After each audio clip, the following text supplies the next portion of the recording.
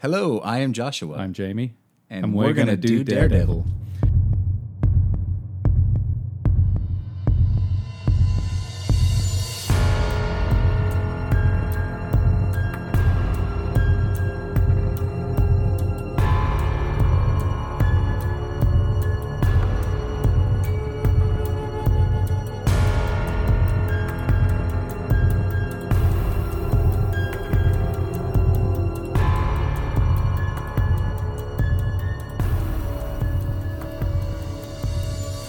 Hi, everyone.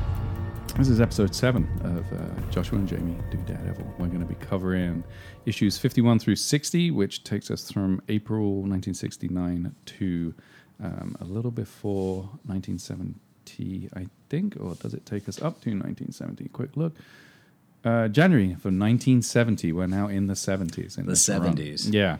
And there's some changes that happened during this little run. Yeah, with Stan Lee, he There's gave no up. more. Yeah, he gave up the writing duties just to stick to editing. Yeah, he did. Yeah. And the guy who comes in during this run is Roy Thomas. Now, Roy Thomas is an interesting guy. I did a little reading up on him, and he's very much in the mold of Jim Shooter, in that he's someone who comes from a place of comics. He comes from a place of being a fan of comics, and he was a teacher. But he was a big comics fan back home, and he would draw up comics for his friends and family and do reading lists for people. But he was a teacher, and I've completely forgotten where he was teaching, but it was somewhere in the Midwest, I think, or the Northeast. And he moved to Manhattan and got a job at DC. Yeah, he started at DC before Marvel. Yeah, and he was working there, and I think it was like 2 weeks in. He was sitting in his hotel room, and it just reading that part of the story was like, it sounded horrendous. He was crying in his hotel room and just thinking that he'd made an awful mistake, and this really wasn't working for him. And he wrote a letter to Stan Lee. He did, and yeah. It wasn't a job application, and it wasn't for any reason other than, I think it came across that it was just to remind him why he liked comics. Yeah, and he also wanted to tell Stan Lee that he was a big fan, and he wanted to buy him a drink sometime. Yeah. Just to tell him in person how much he admired him and liked him. Yeah. And Stan responded by inviting him to come in and take the writer's test. Uh-huh. And the writer's test at Marvel at that point was they would bring people in and they would give them art pages, I think, or they would give them scripted pages and ask them to do the dialogue or create a story based on what they were looking at. Or fix actual stories that were in a completed stage but needed some editing. Mm-hmm. And he took the test, and apparently he did very well because Stan basically gave him the keys to the kingdom, pretty much. In 1966, he took over Avengers, and and I mean, that's the flagship right there. Yeah. Yeah. So yeah, he was a really huge presence across comics throughout that period and into. His name is on every book for Marvel, especially at that time. I mean, he was writing everything, he was doing everything, and it must have been a huge sigh of relief for Stan Lee too, because he had so many books going on, and now he could give all the writing duties to Roy, and it freed up his plate so he could keep creating new stuff. And and I think he was going to Hollywood at this point to try to sell the Marvel. The properties to television to try and get them into TV, which in some of these issues and some of the issues that we'll cover in the next podcast, you can really tell how much they really want to incorporate the movie industry. Oh yeah, they're really pushing to make it. I think it comes across as though they really saw Daredevil as being like a viable property for TV at that point. And I know that there was a couple of failed attempts. There was the property was actually sold to. Gosh, I can't remember who it was, if it was David Bowie himself or his wife, but there was a photo shoot that was set up to have David Bowie's wife at a point, whose name I'm completely blanking on. I'm sorry to call her David Bowie's wife again and again. And she was the Black Widow, and I think maybe David Bowie or maybe someone else was dressed as Matt Murdock in the photo shoot, and it took a while before he actually appeared. I think the first time you see Daredevil or Matt Murdock in TV was in the Death of the Hulk. The Incredible Hulk, yeah. I don't remember the episode, but he wore all black, kind of similar to season 1 of the Netflix Daredevil show. He wore all black, and he had a black bandana over his head that covered up his eyes. Yeah, like kind of like a scarf almost. Like, right. The Dread Pirate Roberts. Look. Oh, I love that movie. That's a nice reference. That's a good little connection there. Yeah. Now, before we dive into these issues, as has become standard, and we can end this tradition now, but I got you a gift. Oh, another gift? Dang it, Jamie. Yeah. And you don't have to, that scrape is me pulling a short box over. This one is, it took a little work, actually. I was surprised. Oh, boy. Can you see? Oh, did it give it away? No, okay. I did not look. Okay, well, because I was so touched by the Daredevil issue that you got me on the last episode, or episode before last, I got you... Oh, yes. This one. Yes. Oh, goody. Gimme. This is Here Comes Daredevil, The Man Without Fear, issue number 15 with the Ox. Last podcast, we talked about our favorite issues for the first 50, since we got to a good point, you know. And this was, and still is, I think, my favorite after what we're going to cover today. I still think I like this one the most. Yeah. It's the one with the Ox where he... gets the brain switched, or has the brain switcheroo done because he wants to get smart, and everything, you know, ends up going bad, and then he ends up wanting to reform himself. It's just such a good issue. Great cover too. Look at that. It's really good. I remember looking online, and I saw John Romita Sr., who drew this issue. He there was an original, I guess I wouldn't call it a painting, but a colored version of the Ox that was available online that you could buy for like several $1,000s, where he's standing in a similar pose like he is to this one right here. Yeah. I saw that. But, oh, Jamie, thank you so much. You're welcome. This is awesome. Thank you. I love it. I'm going to keep looking at it through the whole podcast. So if it goes quiet, if it goes quiet, you'll know what I'm doing. So anyway, Daredevil number 51, April 1969. We're still with... this is Roy Thomas is writing at this stage. I think the last one, Stan, still was around. Maybe. I believe so, yeah. I think 51 was where Roy took over completely. Yeah. And this is still Barry Smith. Barry Windsor Smith, whose artwork is so different on these 2-3 issues. That it's kind of amazing that he it's him, you know.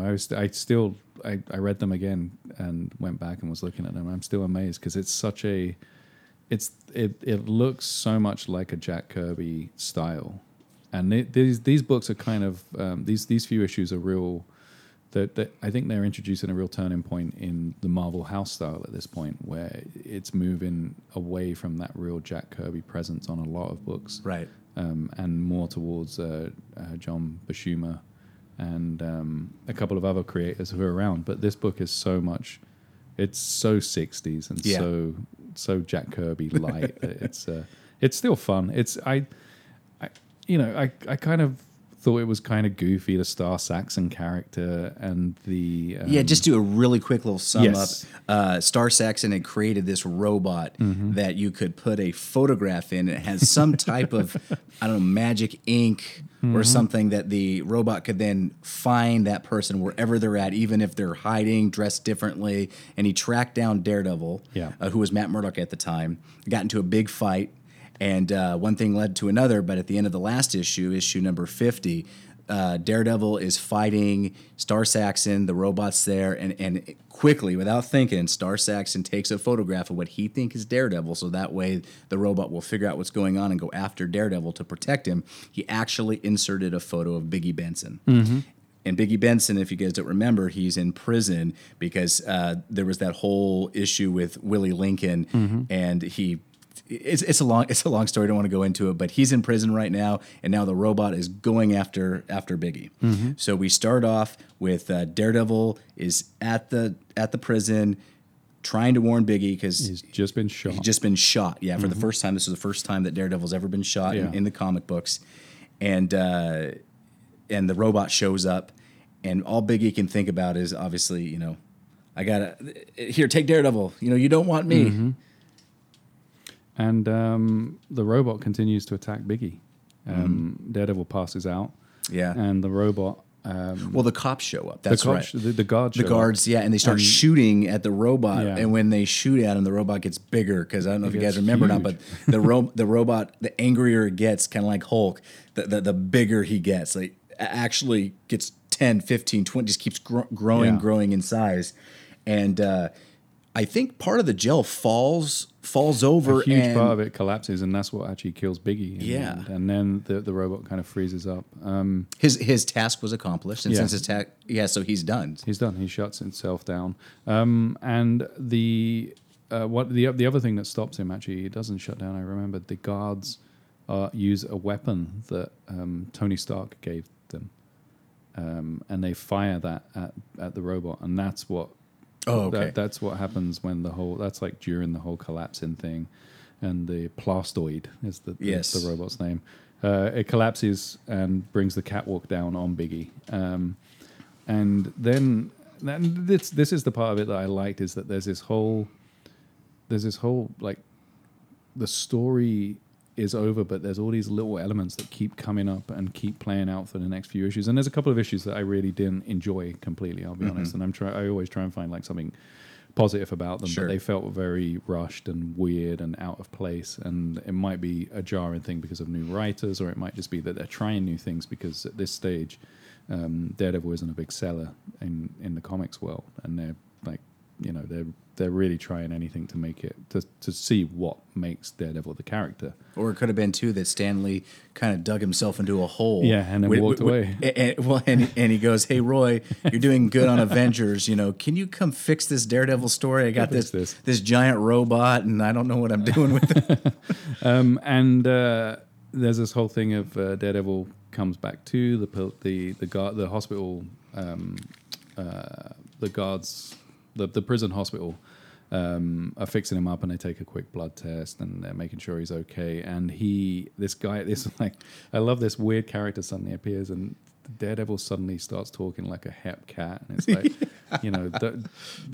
yeah, man, if you want this place to explode on you and all this, there's this weird vernacular that he starts using in this issue when this guy comes up and says, "Hey, do you want to give us a hand getting rid of this robot? We're going to ship it out." And he's like, "Well, you can do that if you want it to blow up." Yeah. And suddenly he's aware that there's a bomb. Yeah, he sensed it or he heard it. Yeah, because meanwhile, Star Saxon, he's on the run. Yeah. And he remembers, hey, I have this device that can blow up the robot, and that will destroy all the evidence, and I'll get away scot-free.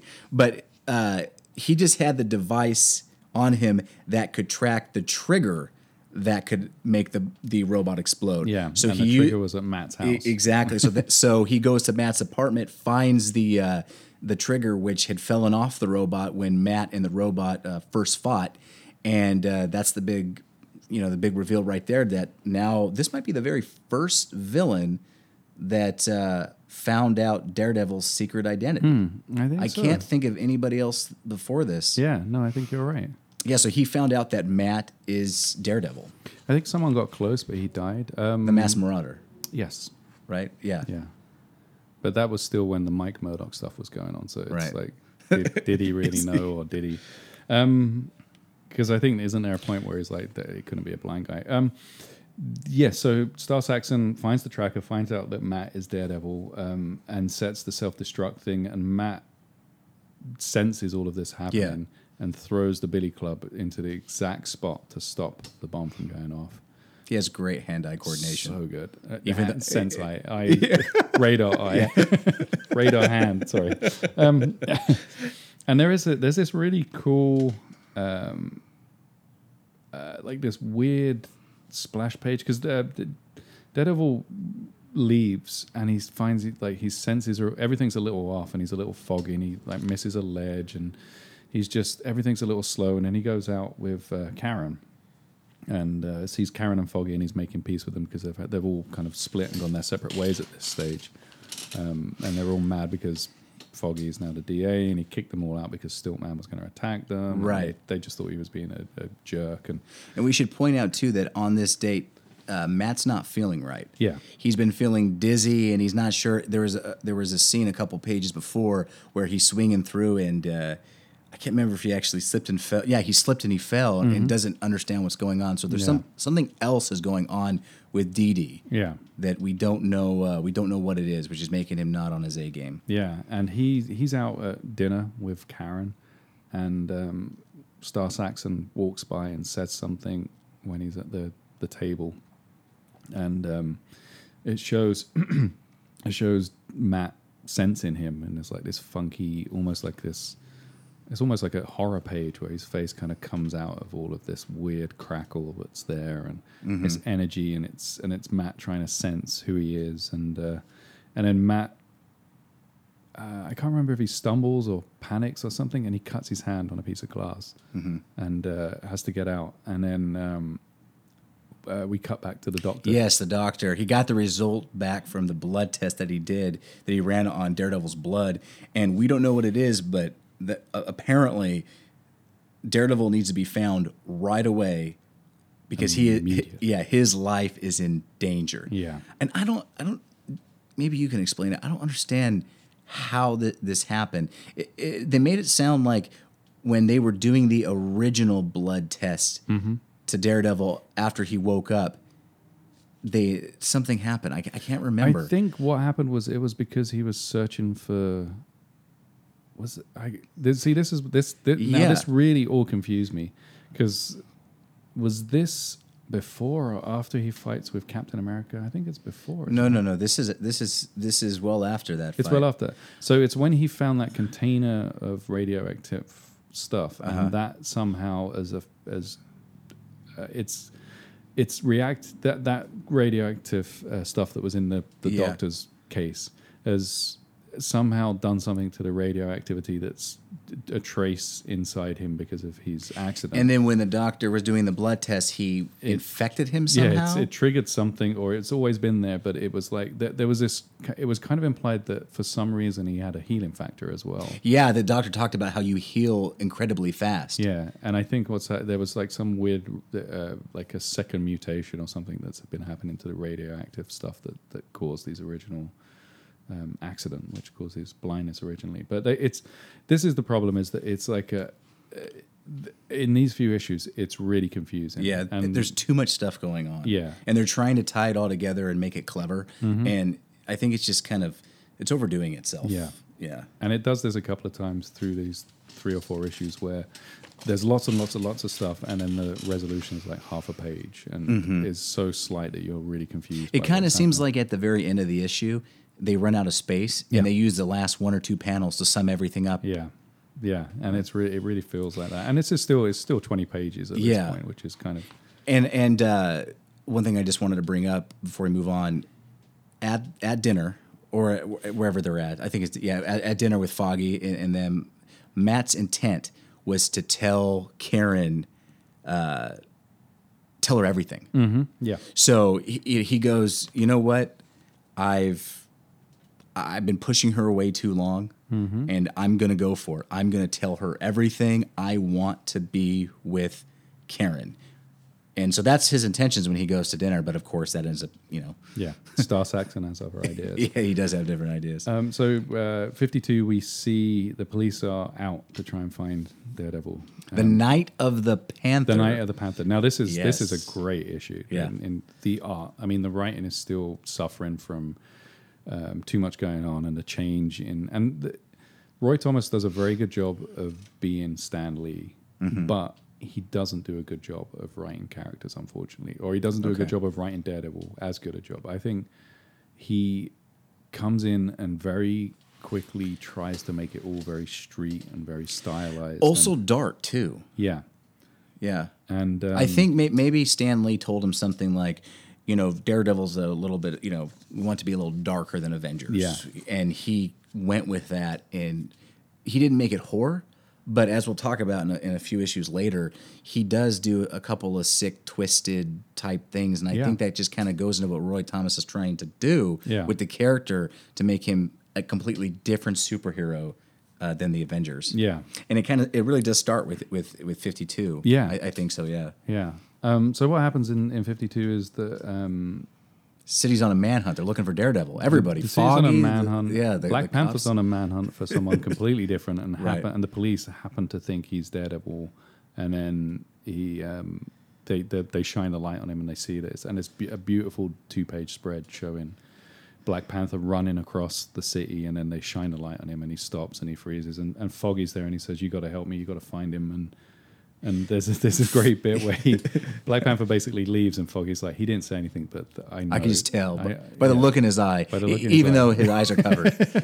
That's a man who knows what he's going to do next. And Foggy has changed. Foggy's really changed. He's district attorney now. He has so much confidence. Mm-hmm. He's strong. He's not afraid to use that power, and it's like he's taken over the city. Yep. It's a lot different than how old bumbly Foggy was back in college. Yeah, he's not stumbling around or accidentally tripping and hitting people. And Daredevil starts getting really confused. He's out there running, and he thinks that Black Panther's an assassin because Star Saxon at this point, I think, has kidnapped Karen. Yeah, Saxon kidnapped Karen and brought her back to Matt's apartment. Yeah, because they want to lure out Matt. He's got a master plan. We'll talk about it in a second. Yeah. And again, this is us explaining it to you, having read it several times and made notes, and it's confusing me just talking about it. I'm kind of close to throwing my notes away at this stage because I'm like, is that why it was? Karen's tied up. She doesn't understand what's going on because originally at the end of issue 51, Saxon was trying to pretend that he was one of Matt's friends and was kind of getting close to Karen a little bit, saying, oh, no, everything's going to be okay. He just needs some time and all that stuff. And then we cut to the next time we see them together. She's all tied up and, what are you doing to me? Like, what's going on? Yeah. So Matt bursts in and Black Panther's following him, even though they have a little fight. It's not a big fight. No. Black Panther senses or he just thinks that Daredevil is an honorable man, and there's obviously something going on here, which is kind of a repeat of the Captain America thing. Where I did enjoy Daredevil and Black Panther together. They work really well together, and I'm kind of surprised because I've never thought of them as being friends in any way. This is way before when I was reading it, so I wasn't aware that they had this connection, and it's a very apparent connection, especially in the next few issues and in later few issues, where he is like the connection to the Avengers is through Black Panther. Daredevil, Black Panther kind of vouches for Daredevil a lot of the time, or like speaks up for him quite a few times. And so Daredevil and Black Panther show up. They save the day. Yeah. We think there's more to it, but they save the day. They doing air quotes, knock out Star Saxon just as Foggy and the cops show up with the doctor. Everything kind of comes together in Matt's apartment, and Matt the whole time is thinking, "Boy, this really looks awkward. This is uncomfortable." Yeah, I hope these guys don't put two and two together. I better talk quick to make sure they don't think, why is Daredevil inside of Matt's apartment and everything. But so Star Saxon ends up. Well, before I say that, so let's talk about the cut on the hand. The cut on the hand. And this is the one thing of this sequence that I really, or the one thing of these few issues that I really like. So the doctor comes in and he's like, oh, thank God it appears that the radioactive stuff that was in your bloodstream that was going to kill you drained out because you cut your hand recently. And that's what saved you. And it's kind of really throwaway. And then Karen is next to him and she's like, cut hand. Interesting. Yeah, Matt cut his hand last night at dinner. And it's kind of nice that it's not like a bumbly, oh, well, maybe it's that. It's I think this is the moment where it's like, that I know who you are now. I get it completely. And it kind of speaks highly of Karen, I think, that she hears that and isn't like ditzy enough or like considered a ditzy character enough to have that a throwaway thing. It really plays up. She becomes very strong where it's like the reason that her and Matt as lovers have so many conflicts isn't anything to do with it isn't high drama. It is high drama, but is presented to her saying, "Look, I don't want you to be Daredevil anymore. This is dangerous, and I don't like you being Daredevil." Mm-hmm. And when they start, but she doesn't know yet at this point. She doesn't know yet, but she hears that phrase, and it's like everything clicks into place. It is. Matt tries really quickly to change the subject, so she doesn't put two and two together quite yet. Yeah. She's starting to suspect, but she doesn't know for sure at this point. Yeah. Meanwhile, while all of this is happening, Star Saxon wakes up, sneaks out, and exits. You've got two superheroes, Daredevil and Black Panther. Yeah. You have all of New York's finest. You have Foggy Nelson, who's kicking. He grabs onto the guns of the cops, doesn't he, and shoots his way out, and then he gets away, and Matt says, "If I get him now," because as he's leaving, he makes a comment, and it's like, "If I get him now, he's going to tell everyone that I'm Daredevil. So I can't. I've got to let him get away." And he chases after him. They have a rooftop chase, and he even says that explicitly to him. He's like, "You better let me go because I know your secret." And exactly. The issue ends with Matt Murdock Daredevil letting the villain go because he cares more about his secret identity than doing what's right, which is huge. And the whole next issue is going to be him contemplating this. But that was a big moment for a superhero to say, you know what, I care more about me than I do about doing what is right. Mm-hmm. And two other things I wanted to point out really quickly was so when he got the cut on the hand, he was able to bleed out just enough of the poison that he's able to survive. And the doctor could tell that just by looking at his hand. Yeah. It wasn't a very big cut either. I mean... it wasn't like he was... That's stretching it just a little bit on how to figure out how to do that. I thought that was... It wasn't so big of a cut that he actually needed attention. It was just like, oh, I've cut my hand. Okay, it will close up and I'll be fine. But... And then the second thing I wanted to say was, so Daredevil and Black Panther, they go out looking for Star Saxon. This is before Daredevil finds him. And it was like not even one or two pages, maybe 3/4 of a page, 3 or 4 panels where they're going together, and then Daredevil says, "Black Panther, this is mine. I got this. You can leave." And Black Panther's like, "See ya," and he gets out of there, which happens all the time. How we talk about how it keeps happening. They don't want to show superheroes fighting together. It's always, "I got this, you go, thank you," and then they just leave. We saw it with the Fantastic Four. Yeah, Spider-Man's done it. I think it's very much like it's fine for superheroes to fight each other through a misunderstanding. That's great. They'll have that happen as many times as possible. It's fine for them to team up and battle someone, because that's great. You see both of them going. Any moment where a superhero has to stand and watch somebody else fight someone, I think that they're just like, nah. I'm not doing that. I didn't dress up for this. Right. This isn't what I signed up for. So it's one thing that's really cool about this issue, though. I feel like, they failed at this horribly, but they were starting to set up. I talked about this like in the last 3 podcasts, but they're starting to set up an arch nemesis for Daredevil. Yeah. Mm-hmm. And, it's set up perfectly. Somebody knows his identity. He lets them go. He has this huge cloud he can hold over Daredevil. Yeah. And they're really setting him up to be the new arch nemesis. I'm so excited for that. It felt horribly later, but they keep doing that. Yeah. We're not going to get a good one for a long time. No. But, and also you got to remember, so far every time that he gets an arch nemesis that comes along, or someone that is really like an antagonist to him, they get killed off. Right. The Mass Marauder specifically, they were setting him up. He gets killed off. I'm like, dang it. I've got to do, at some stage, I'm going to go through, maybe when we get to issue 100, I'm going to go through and count and do a quick rundown of all of the villains that have been killed off in Daredevil. Yeah. And how many of them have actually been killed by Daredevil or connected to him either doing something or not doing something that led to their death. Because it's pretty high for a superhero. It's kind of up there. So that finishes up 52. And that's the end of Barry. You're right. Barry Smith goes. We go back to Gene Colan, which I'm excited for. 50, such a good artist. Yeah, 53, issue 53, which is titled "As It Was in the Beginning." This is a great issue, Jamie, and it's pretty simple. And they didn't have to think too much about the story. Nope. It starts out, it's wintertime. There's some great images that Gene draws of Daredevil. He's sulking. He's on a roof. He just feels terrible. He's contemplating, I let this guy go. Snow everywhere. So it just looks beautiful. Star Saxon, I'm I'm a hero, but I let him go. What am I turning into? And then he wants to figure out, where did I go wrong? What specifically did I do that made the events turn out the way that they did? Mm-hmm. And then he thinks to himself, well, let's go back to the beginning. And then this whole issue, minus a couple little splurts on the rooftop in the snow, is a retelling of the origin story. Mm-hmm.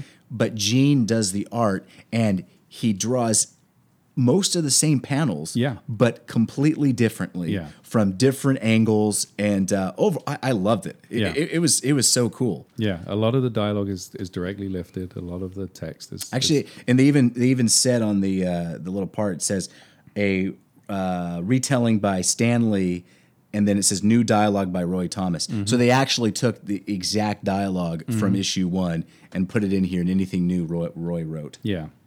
And it was fun. It was fun to actually. I mean, you got to remember, this is 53, so it's 7 years or something like that, 6 or 7 years since issue 1 had been out, and there was a couple of things that I'd forgotten. I know I'd forgotten that Daredevil rolls on a trash can to chase after the Fixer. Yeah, and I don't know why I washed that from my brain when I read that issue, but it was a real moment of me laughing. And I'm showing Jamie a picture right now. Take a look at battling Jack Murdoch's jacket there. How awesome that jacket looks. It's incredible. It looks like a crossword puzzle mixed with a game of Tetris. And it's awesome. It's a great retelling. If you wanted to see the, there's several origins, several times that Daredevil's origin has been told and it's still. Stuff still comes up. There was the Man Without Fear miniseries in '95 or so. I can't remember exactly when it was. And Daredevil Yellow by Jeff Loeb. Daredevil Yellow. There's a lot of things, and it's a great origin, and it's worth the nice thing is people don't embellish it too much. They did do some changes for Man Without Fear, and actually that was one of the questions that we got asked, which we'll go into later. But it's a fun retelling, but the bookend of it is Daredevil sitting on the rooftop with this beautiful artwork by Gene Colan, and him in the snow thinking, where did it go wrong? And him coming to the realization that Matt was where it went wrong. Yes, exactly, which is so... love it. I'm sorry. Yeah. It was such a cool moment. Yeah. Matt's the problem. Not Daredevil, because he's thinking about, everything that he's done to Karen. I mean, ultimately he wants to be with Karen and he wants to be Daredevil. Yeah. So this is the perfect solution.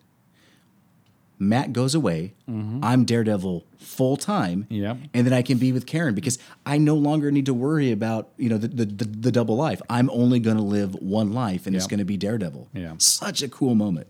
Yep. Before we go on to the next issue, though, I do want to say page 14. Mm-hmm. I'm showing Jamie here right now where he puts on the costume for the first time. It's a cool. It's only 3 panels. The bottom panel's really big, but it just shows Daredevil doing that. Because he has awesome finger touch. Uncanny ability with his finger. Seamstress. Yeah.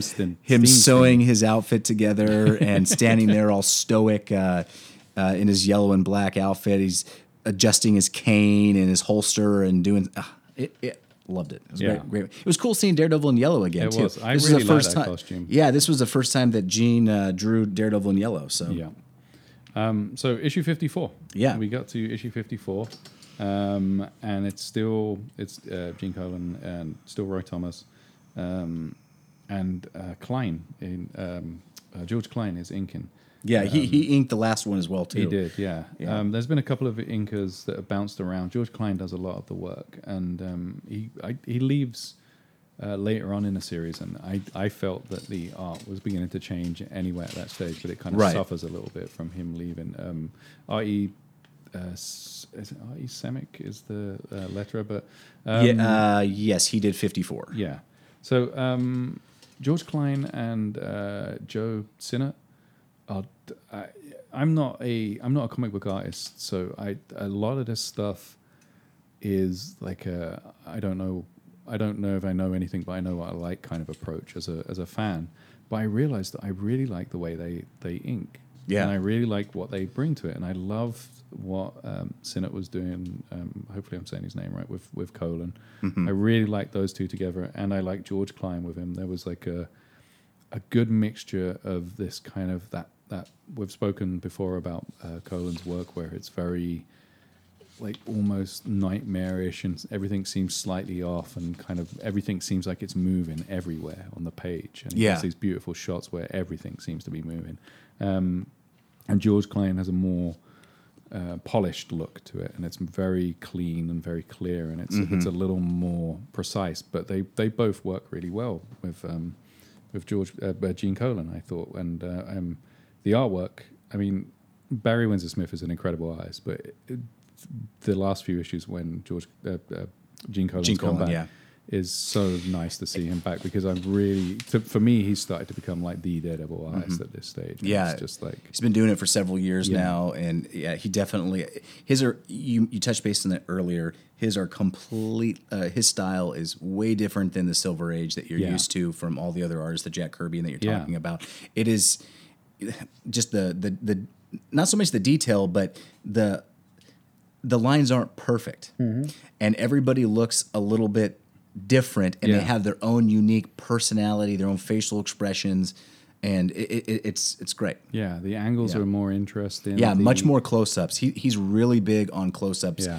Most of the other artists, they fit as much as they can on one panel. Yeah. He's all about getting in there, getting into the fight, showing, all those close-ups. Yeah, even these one-page spreads are they're very close-up, and they're very involved with the subject, and there's a lot of interesting stuff he's doing with panels and layouts that a lot of the other books, and we see it when Daredevil crosses over into other stories where it becomes very very uniform, and a lot of like grid layouts and stuff like that he doesn't really do. So this issue, Call Him Fear, very famous cover. Yeah, I've seen this all over the place, and this is where Matt Murdock dies. Yeah. He gets killed in this issue. Yeah, and we open with that straight away. Yeah, newspaper article, DA's ex-partner killed in a plane crash.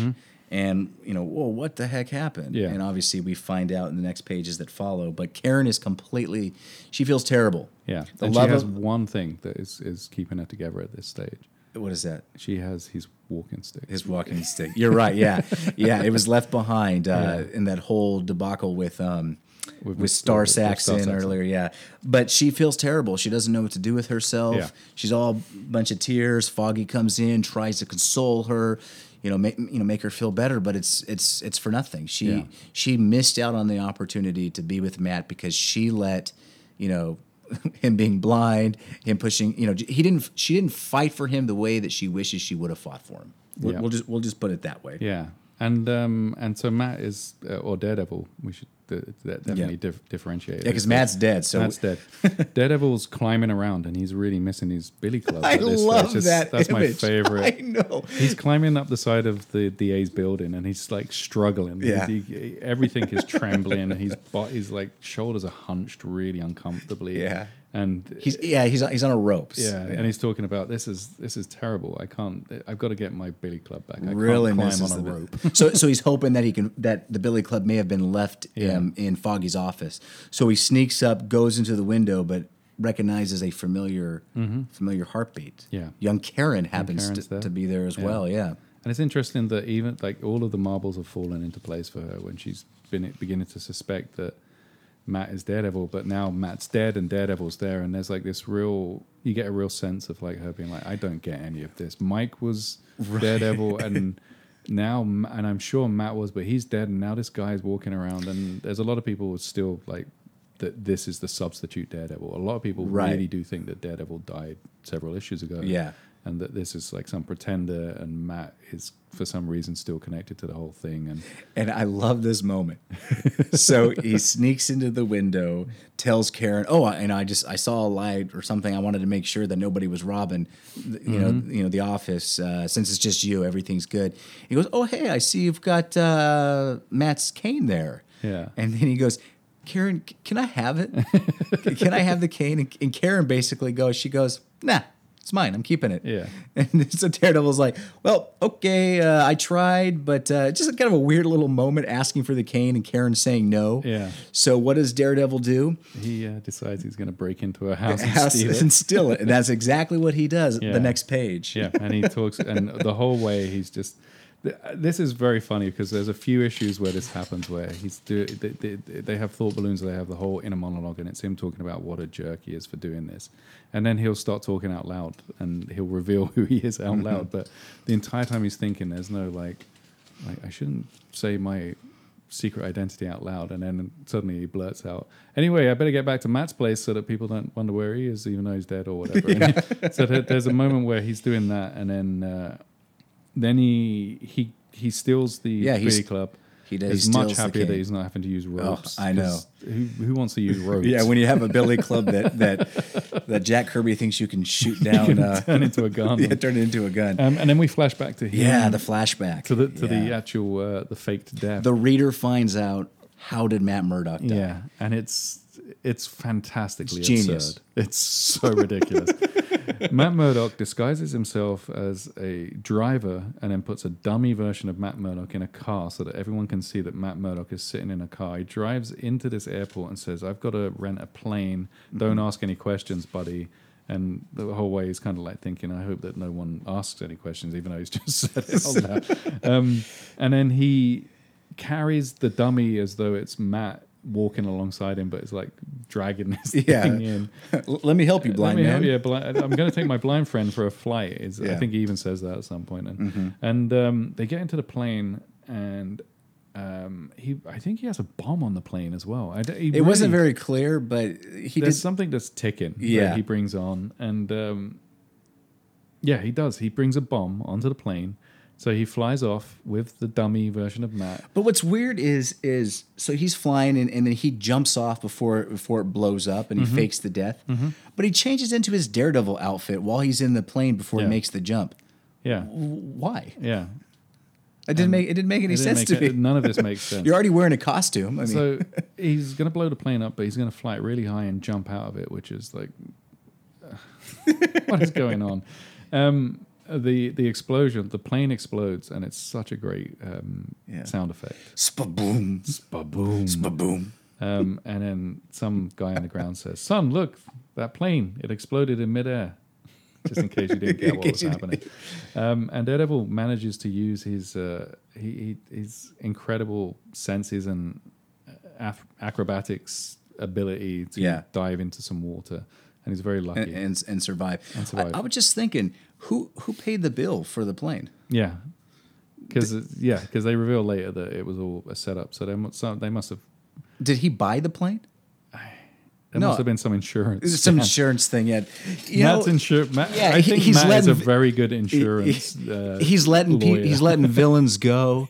He's doing insurance fraud. He's doing all of this stuff. Come on, man. I wonder if there's ever been a story later on where the plane guy, there's some connection to the insurance fraud or something like that. Well, if there isn't, we should write it, Jamie. There you go. This is our pitch to any Marvel editors that happen to be listening. It's a fascinating insurance. So double indemnity. DD indemnity. So we go back to real time. We do. And I want to jump in on this point because the very next page, which is page 12, is maybe my favorite page that Gene Colan has done so far. It's so good. It's so many things are happening on this page, but it makes complete sense. You have a calendar, one of those calendars that you used to see back in the day where they're up on the wall and it has just the day and the month above it, and then when that day is over at the end of the day, you rip it off, right? And that's the calendar that they use. So we see a whole bunch of pages just kind of flying around, and like 4 or 5 Daredevils all across the page, and it's him looking for Star Saxon. Yeah, now beating people down. Now that Matt is dead, he can go after him. Saxon has absolutely nothing on him, so he can redeem himself. And it's such a cool image of Matt just Daredevil beating people up, fighting, all the movement, the action, the calendar behind it just tells you it's over several days. You don't even need... This page could have no dialogue, and you would know exactly what was going on. Yeah, which is what's really good. Which is what's super cool. The next page is very funny as well. Yeah, what on the next page? The next page, he's in the middle of a fight, and then him and Spider-Man back into each other. Yeah, and they're both having fights. He runs into Spider-Man, little Spider-Man cameo. Yeah. And what's cool about the cameo is after Daredevil exits, ta-ta. Yeah, and we hear Spider-Man thinking to himself, "Boy, I can't believe that one time that I thought Matt Murdock was Daredevil. That doesn't make any sense because Matt just died. I sure was wrong." Yeah, just to let everyone know that he's moved on. Yeah. Then Matt gets a newspaper. No. He steals a newspaper. No, he pays. Does he? Yeah, check it out. He drops the coins. He drops the coin. He uses a rope. I'm looking at it right now. I think I'll pick up a newspaper. Yeah, and then you see clink. There's 2 coins that drop. Oh, you're right. Yeah, I missed that the first time. Daredevil will kill everyone just to, but he won't steal a newspaper. That is so clever. Mm-hmm. That seems like something you'd see in a Spider-Man exactly thing, where the web, where the web would shoot down and pull it up and And then the newspaper actually says, even though he's looking for Star Saxon, it says Mr. Fear challenges Daredevil. I know. I was so excited when I read this because Mr. Fear, who's only been in one issue, is a one shot, ended up going to prison. Yeah. I wrote his name down. I forgot. It's that great. Remember, they didn't give people names back then. No. If they're a supervillain. Yeah. Not Star Saxon is just a human. He didn't wear a costume, but where is his name? I forget. I really want to say Zoltan. Yes. Drago. Yes, Zoltan Drago. Mm-hmm. Got it written right there. Zoltan Drago. So Mr. Fear is back, or so we think. That's awesome. We think. And Mr. Fear is a great idea for a foil to Daredevil because the old idea of the man without fear meeting someone who works on fear made perfect sense. And you know what? Am I skipping too far ahead if I reveal this? I don't know. Let's not reveal it quite. I'll let you cover that, Jamie, when we get to that point. Because that's the next issue, isn't it? It is. It's the next issue, yeah. Yeah. So we find out that, what's his name? Mr. Fear buys some TV time, which is so normal. Readily available in the Marvel universe. Anyone want to buy some TV time, I think that happens 6 or 7 times in the next few issues. Yeah, and it's happened 6 or 7 times before this point as well. He buys some TV time to challenge Dee, and Daredevil's like, you know what? I'm going to answer the call. I know it's a setup, but I got to do this. And I love that moment because everyone knows where the fight's supposed to happen at the zoo. Yeah, there's a crowd of people. So Daredevil shows up and everyone's giving him high fives. He's signing autographs. Says, I touched him. Yeah. From in the crowd. If there were cell phones, people would be taking selfies with him. And it was just a neat little moment. And then Mr. Fear swoops down on this glider and just snatches Daredevil. Yeah. Love that. It's a great picture. Yeah. Him being grabbed around the neck and he says, looks like you got me skull face or something, right? Yeah. But Daredevil not to be outdone on the very next page, which is a huge splash, is great. Daredevil kick the crap out of Mr. Fear with one of those big, huge, gigantic swing kicks to the face. Signature moves. It's not quite the signature, which is to push himself up with his hands, but he swings himself up. So it's like the second. Well, he uses the edge of the glider to hold on to. But 2 feet to the face of a villain is definitely becoming Daredevil's. What's that noise? How would you say that noise, Jamie? Skronk. Yeah. When you hit Mr. Fear in the head with your feet, skronk. And then I love the image in the next page where he's slapping him in the face. He's just slapping him. And it's not just one of those booms. It's like slap. Several hands slapping Mr. Fear in the face. And then he shoots him. He pulls out a repello ray. Yeah, the repello ray. And shoots him in it's not a gun. It's like some kind of... It doesn't make any sense because he says this is better than the fear gun. It has nothing to do with fear. Yeah. I think it's just from the name. You shoot someone with the repello gun and it kind of stuns them. It stuns them so they repel? Yeah, I guess. But then he kicks him off. It doesn't really repel him. He kicks him off of the glider. And then he's like in midair and he's like, I don't want to fall into the polar bear enclosure. Exactly. And even though Mr. Fear says like this is better than the fear gun or there's no I don't use fear pellets anymore, Daredevil suddenly gets afraid, very afraid, and he's shaking in his little Daredevil boots. Yeah, he comes out of the water because he twists and lands in the seal enclosure rather than the polar bear enclosure, and that's when the fear kicks in. When he swings the billy club, catches onto the glider again, chases after him, and then it's that moment where he's like, he's terrified. He doesn't know what's happening, and then he falls off the glider. Luckily, lands in a tree, and then we have those 2 panels with lots of dialogue in there, and it's all thought, and it's back to the classic. People think I'm a coward. He cares so much. The first 15 years of Daredevil's life, it seems like he cares so much about what people think about him. Yeah. He doesn't want people to see him as a coward. Yeah. And that takes us right into issue 55, which is called Cry Coward. Yeah, and the cover is just him swinging along. It's a great cover. Yeah. It's him swinging along, and it's just people shouting "coward," but it's not connected to anyone. It's just like the word "coward" again and again and again and again around the city. So Daredevil on the very slappy hand. Slappy hand. On the very first page of issue 55, he's wearing a green trench coat and a hat because he doesn't want anyone to see him because he's so bad. Yeah, he's so afraid that I have to hide. There's a newspaper that flies in front of the across the page. It says Daredevil's been defeated by Mr. Fear, and so it is like 3 or 4 pages of Daredevil reflecting on the cowardness. Yeah, it is. And it was for a 20-page issue, to spend like 4 pages of him just talking about what happened in the previous issue, couple issues, to sum it up, that's almost 20% of the story. Yeah. So I don't know if they were using that as filler because it wasn't long enough or something, but it's the pacing of a lot of these early issues of Daredevil is basically there will be one fight in the issue. There'll be one actual confrontation. Yeah. And the rest is him talking or him talking about Matt's problems, his own problems, and Foggy and Karen being involved and tied up in it. After that, Daredevil he wants to find a way to build his confidence. Yeah. So he goes find some random punks and starts to give him the beat down. But then of course Daredevil gets whipped. Yeah. One of them lands Big Pete lands a right hook or a left hook. Sorry, gets a left hook. And he sulks around about it for a little bit. Police have to save him. Yeah. And he walks away again. I love that he's walking away and there's a Steve McQueen movie playing in the background as if to drum home, like, you're not a hero. That's a real hero, Steve McQueen.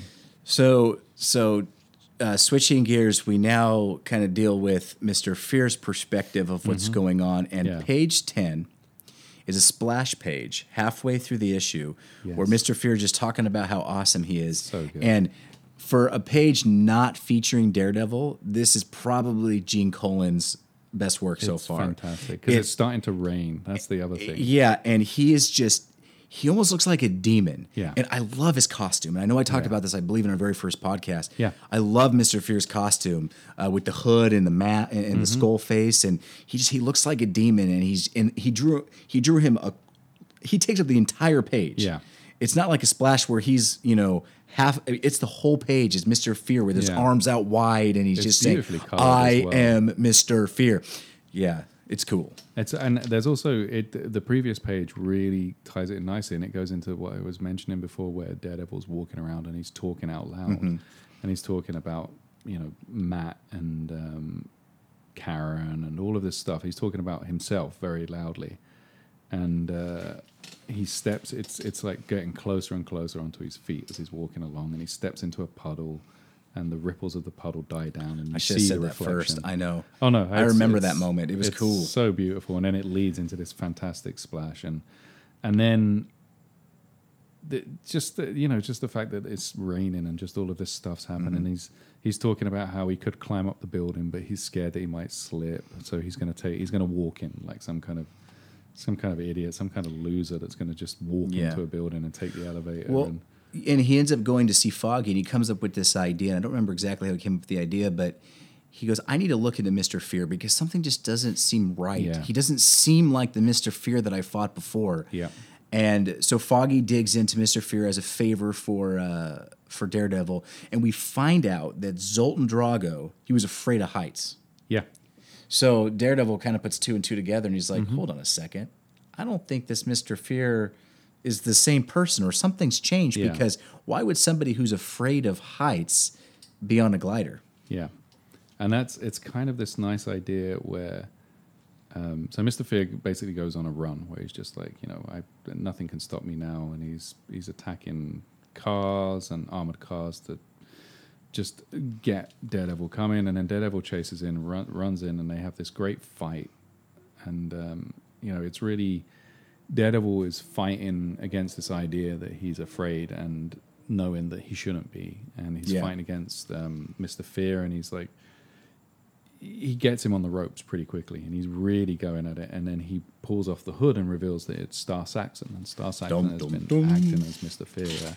And there was great twist. I love this because the fact that Star Saxon, it killed Zoltan, it kind of implies that he killed him. There's like a bit later on where it says that he killed him, or that he, and the fact that he did that and became Mr. Fear made him scarier to me. It made him more of a frightening character. And he falls off of the... he falls. Yeah, right after the reveal. Yeah. He falls 2 steps, so, the secret identity is no longer there. And, and he reveals that he's... the Billy Club had fear pellets in. It wasn't, the Repello, the gun didn't. Yeah, because Daredevil had just gotten it back after he stole it from Karen, and they were time released. So Daredevil just started being afraid once he started using the Billy Club, which pretty much lines up exactly when he went to go see, after Mr. Fear bought the TV time, he went to go see him at the zoo to confront him. Yeah, so it was his own Billy Club. The Yeah. rope would have saved him if only he had stuck with the rope. But this goes into what I was just saying a few minutes ago. They set up another arch nemesis for Daredevil, the Star Saxon, and he's gone after a few issues. Yeah. I was really starting to like him. When they did the reveal that it was him, I was like, this is awesome. Yeah. And then literally one panel later, he's gone. He it's like, says, dang it. die. It's like, dang it. Falling. So... That takes. Sorry. Go ahead. No. That's it. That's the end of that, and that takes us to issue 56. And before 56 and 57, it's a 2-part issue. Yeah. So let's cover both of them together. Yeah, and I'm going to say this. I'm just going to put this out there. The artwork to these issues is fantastic. The story is so far out there. It is insane. I want to bring up the inker, Sid Shores. Yeah, he's great. Yeah, he started inking the last issue, which I wanted to talk about when I was talking about that Mr. Fear splash page. But it just might be my opinion, but I feel like he does way thicker brush strokes. Yeah.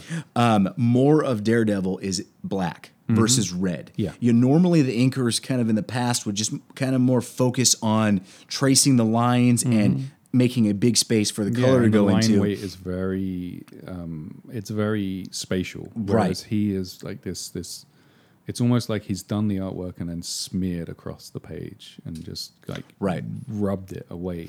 It's like, think of Batman the Animated Series. Batman wore blue. Yeah. But you would never think that because you thought his cape would be, it looks black when you see it on screen and there's just a little bit of blue. That's kind of what it's like with Daredevil. Daredevil, I wouldn't say it's 50%, but a larger portion of Daredevil drawn on the page is painted black from the ink versus how it used to mostly be red. Yep. And it really, and especially with issues 56 and 57, because I know we had talked about this previously, that this is like a horror story. Yes.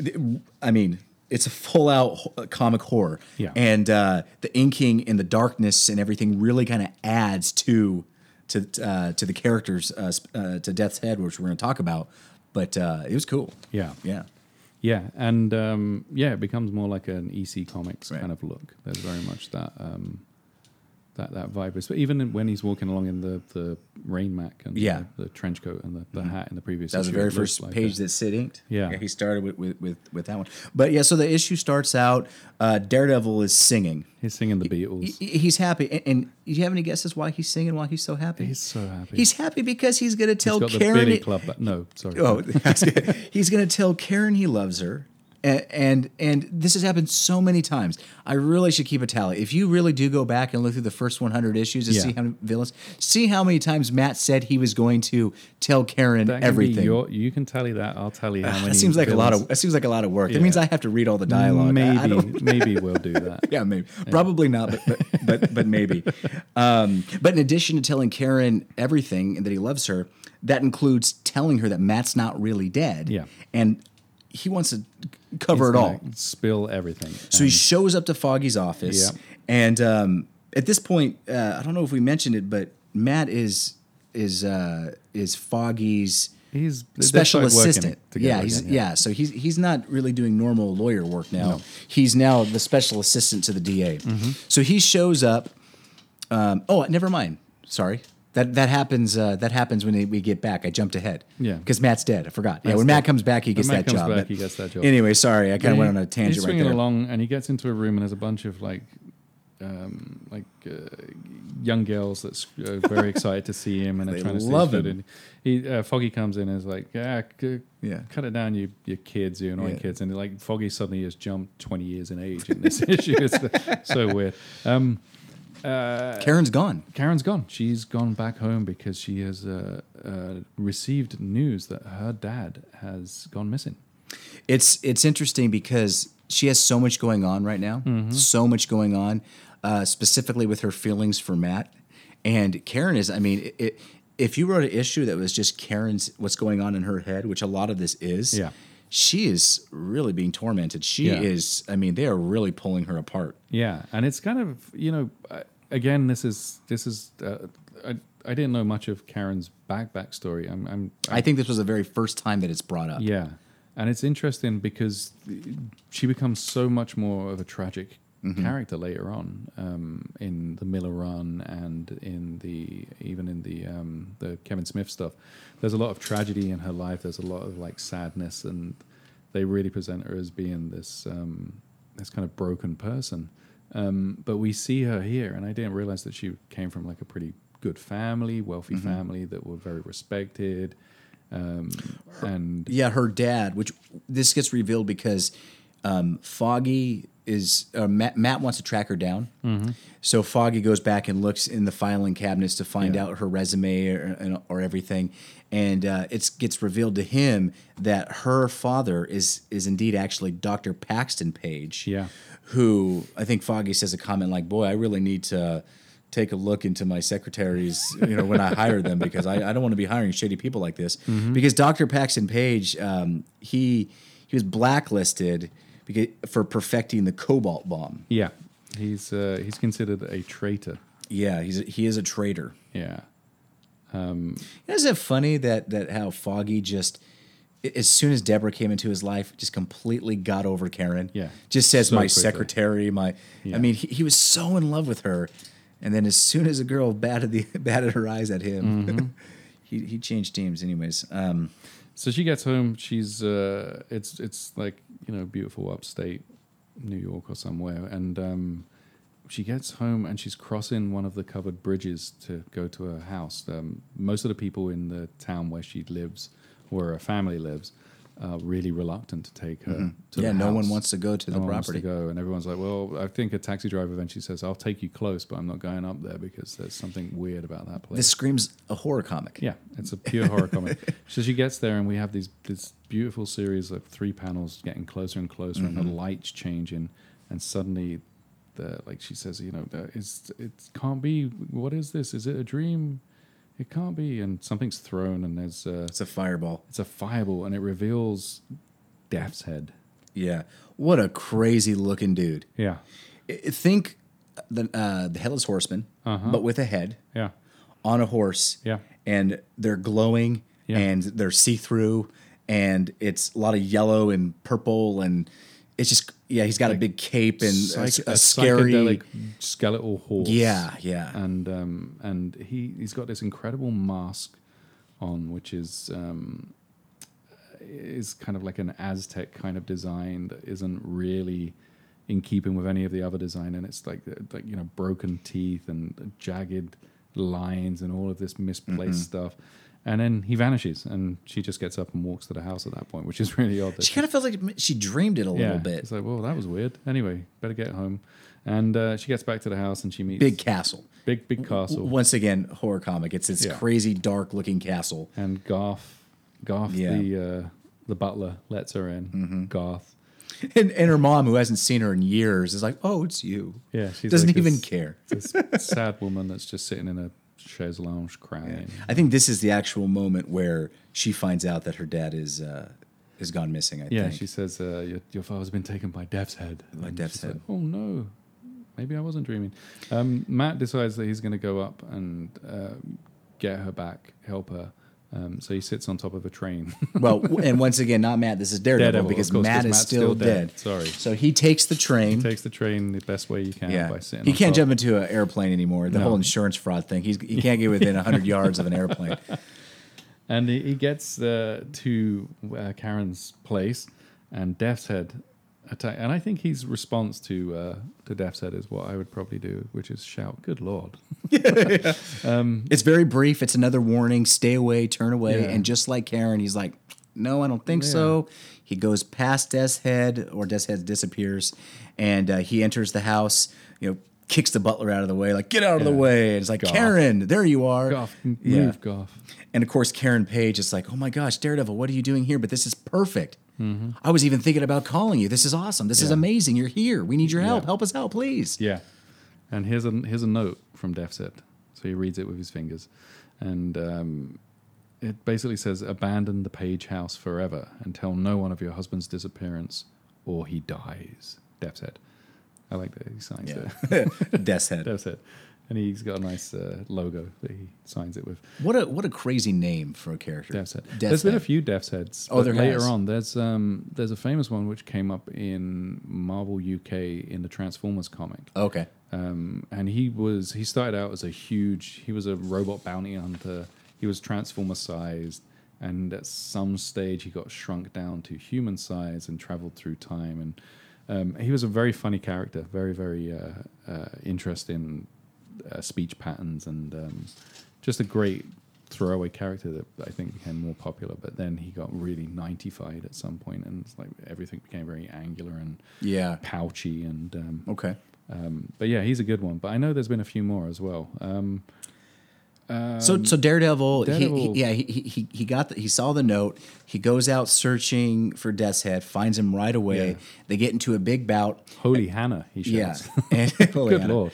Good Lord. This is, once again, like I mentioned, this is a two-part. So right at the end of the first issue, Death's Head becomes victorious in the fight. Yeah. And he actually takes his clothes. It's fantastic. And they switch clothes so many times Yeah. in the first, what is this now, 57 issues Yeah. of Daredevil, 56 issues. So he puts all of his clothes on Daredevil, slaps the horse in the butt. Ties him to the horse. Yeah, it slaps the horse and says, like, "March forward." And then the cops just happen to show up at the same time, because I don't know how they got there. I don't know if Karen called them or they were just investigating, or it was their normal patrol. But they show up, and Death's Head, his whole, like, what he was thinking was, they're going to think that Daredevil's me. They're going to shoot him down and I'll get away scot-free. Yeah. So Daredevil, who's in this outfit, is going straight towards the cop, but his hands are bind together. So, and it's a great moment where the cops are like, "Stop or we'll shoot. Stop or we'll shoot. Like, if you keep coming, I'm going to have to shoot you. Don't come any further or we're going to have to shoot How you." times have changed. But so it leaves with a cliffhanger and goes straight into issue Oh yeah, 57. they're unloading at him Yeah, they start to pow, pow, pow, pow, and they're shooting at him. And luckily they miss, in which the is great. midst of life. And Daredevil convinces them, like, "Hey, give me the benefit of the doubt before you shoot any more bullets at me. Take off my mask." And, so that's what they do. They take off the mask, and Daredevil's mask is on underneath. And once again, they're like, "Oh, okay, well, this makes sense now. You're free. You're free to go. It was a big misunderstanding. We're sorry." And he tells them without actually saying anything. That's the thing, because isn't he gagged as well, or he can't talk because the mask's on him? So he's like trying to he's hurt his arm, but he's Yeah, he may have done it through He's like osmosis. going, Yeah.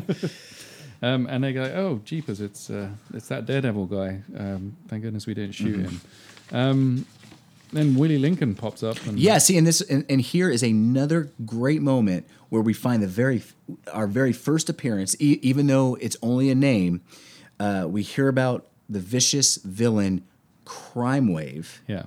And Willie Lincoln has just given Foggy the rundown, a tip, and so Foggy calls Karen.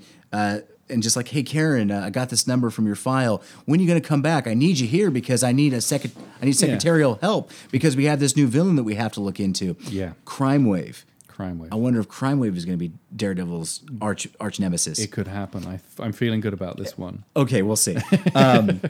So anyways, that was just a little interlude Yeah. that had nothing to do with anything in this particular 2-issue story. Yeah. So Daredevil, he goes back to back to the house and tells Karen sort of what happened a little bit. Sees Garth snooping around, suspicious, so decides he's going to follow him. They're really trying to make you think that Garth is the bad guy. In fact, it wasn't Karen follows Garth originally. Karen follows Garth because she sees him. This is after Daredevil shows up. She follows Garth and ends up going to this secret horror mill with water layer thingamabob, and she's going to take Garth down because this automatically is enough evidence that she needs that Garth is the bad guy. So she grabs like a billy club or like a 2x4. Yeah. I'm going to smack him across the head, and right before Garth turns around and pow! He shoots the wood. It's kind of incredible. He cracks the wood to pieces. And luckily Daredevil swings in and kicks him. Not a 2-footed kick, but he does kick him, take him down, and then Death's head shows up. So we find out... You costumed fool, he shouts. Yeah, so Garth was not Death's head. Hang on, Turns out Garth is actually... Who is Garth? He is a government agent tracking Paxton. Yes. Yeah. Paxton Page, who is he's undercover. Traitorous. Yeah. And they have a little fight. There's a vat of cobalt. Cobalt is really the go-to killer in this series. It's like the third or fourth time that it's come up. And then Daredevil, he deduced who... Dee deduced. Yeah, Dee deduced who's a real person behind the mask. Yeah. And,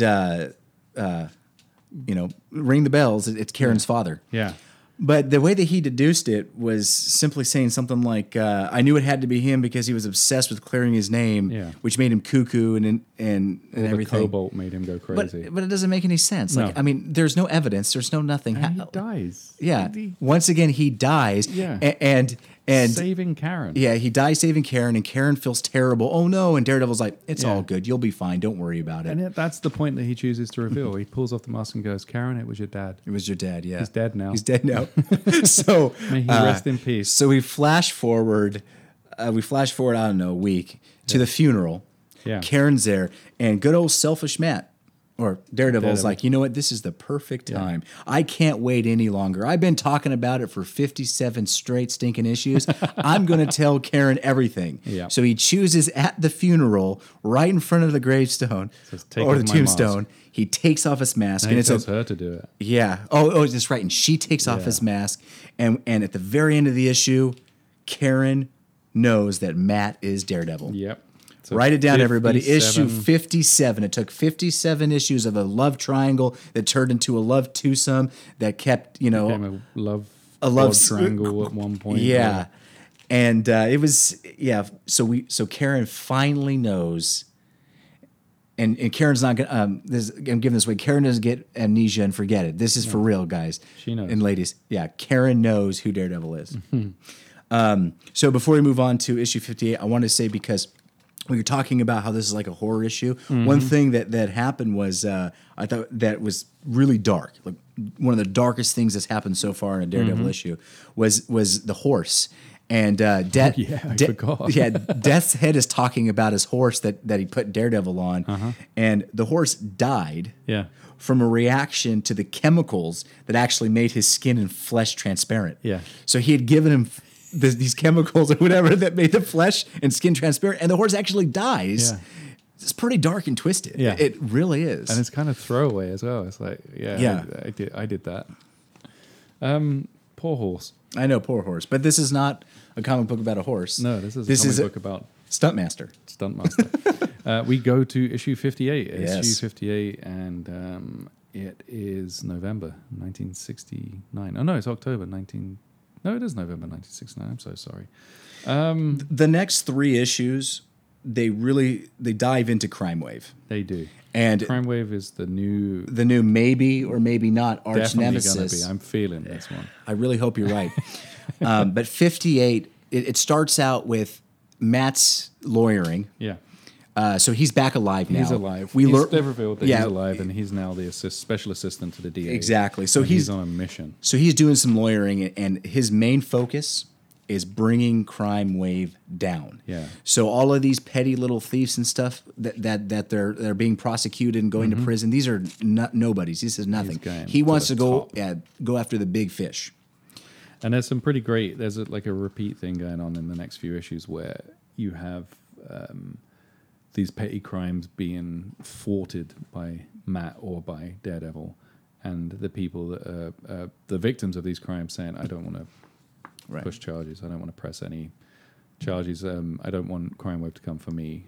There's no problem here, officer." And it's getting Matt more and more frustrated, Daredevil more and more frustrated.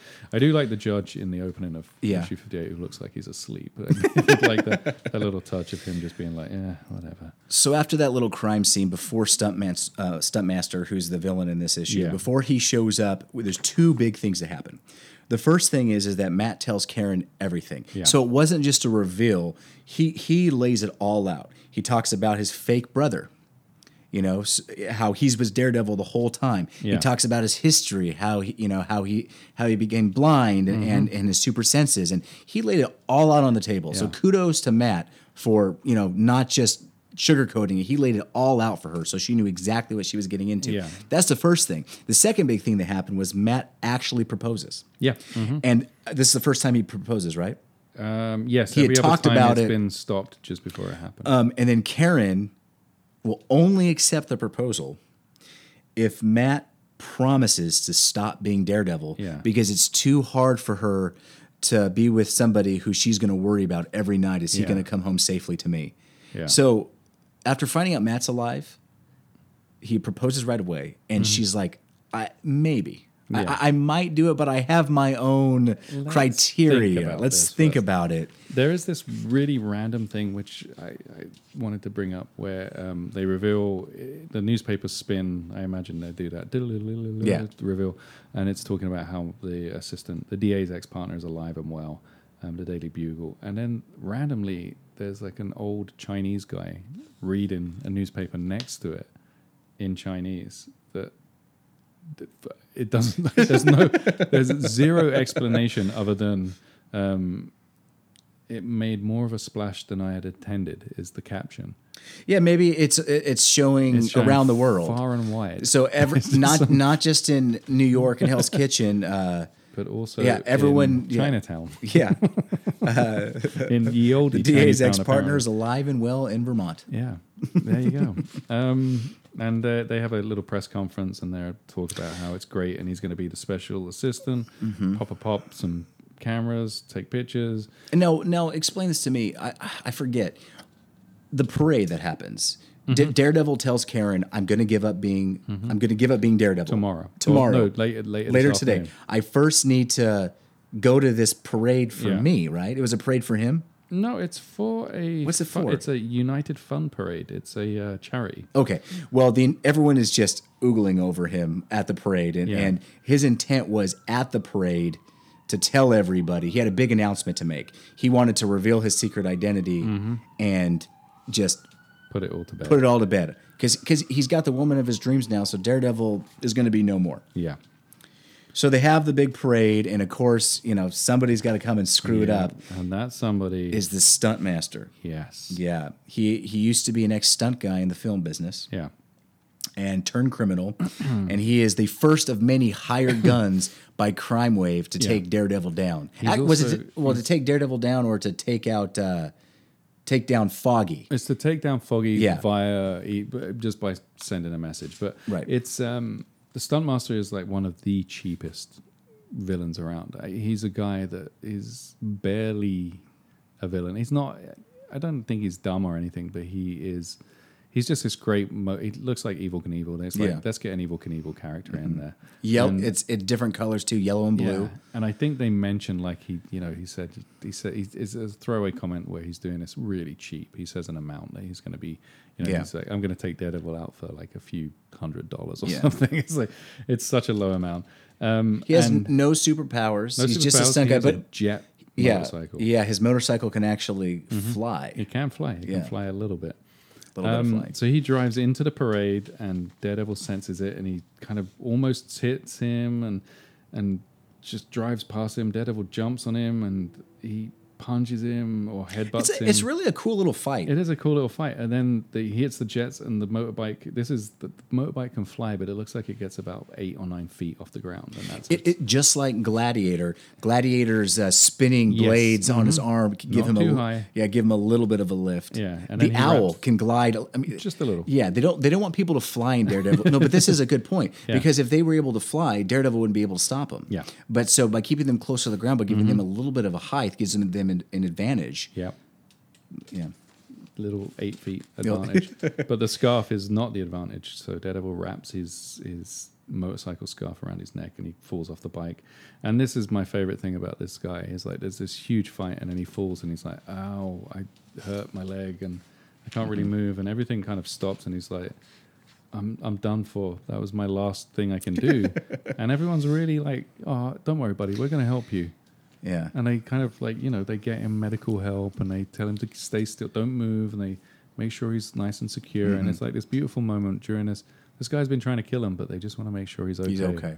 And Karen is watching all this, and she really gives Matt the cold shoulder here. Yeah, she walks away. Yeah, because, Daredevil at this point figures, okay, I can't give this speech anymore. There's always going to be people like this. Maybe I have to be Daredevil. And Karen straight up just turns around, walks away, and is, you could have let the police handle this. Yeah. But no, you had to try to save the day, gives him the cold shoulder, walks away. It's like, dude, you just got Matt back. Yeah. Give him a little tender love and care. It's okay.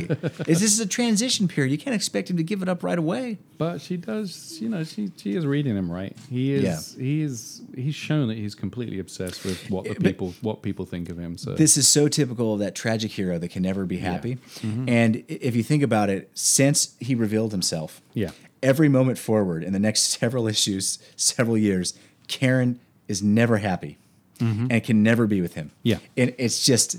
there's never a moment where they're just like, okay, this is working. Yeah, let's give it a try. It's like, no, it's me or the highway. And Daredevil, in this case, the highway is, being Daredevil, and Matt just keeps bouncing back and forth. Yeah. Of course, there's many times where he's going to teeter on the idea of giving it up, but just never can because these new costume freaks end up showing up. Yeah. So I just saw in my notes that so after the crash, he reveals that it was Crime Wave that put the hit on him.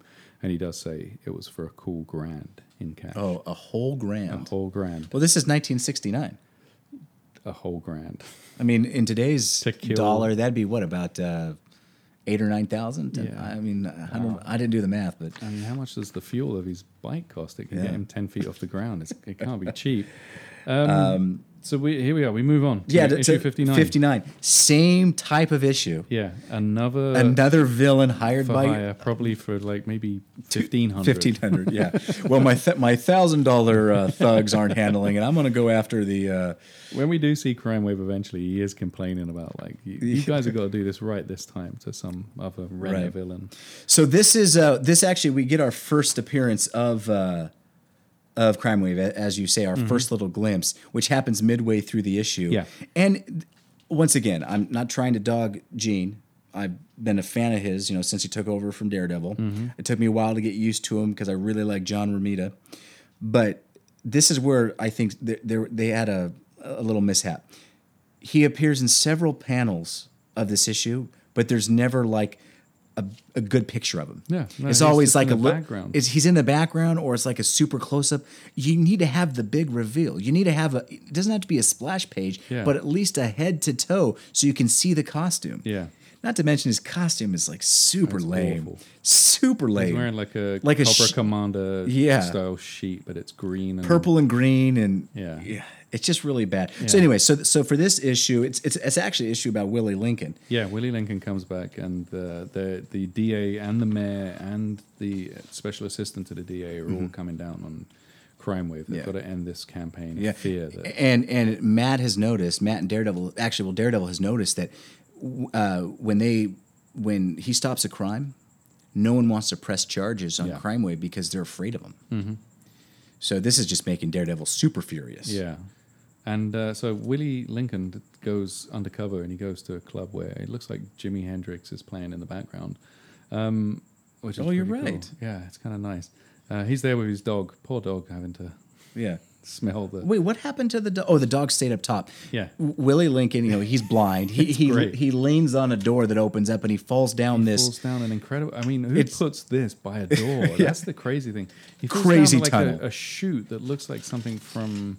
It looks like something that leads to Apocalypse. It's like this is just like in issue 3, and whenever the owl appeared again, where inside of his fortress, he's got those big, huge tunnels that lead down to other areas. Yeah.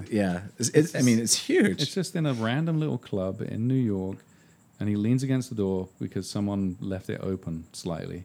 Falls down the tunnel. The door slams behind, so his dog gets stuck up there, and he lands down into this huge chamber. It looks like the inside of a spaceship. It does.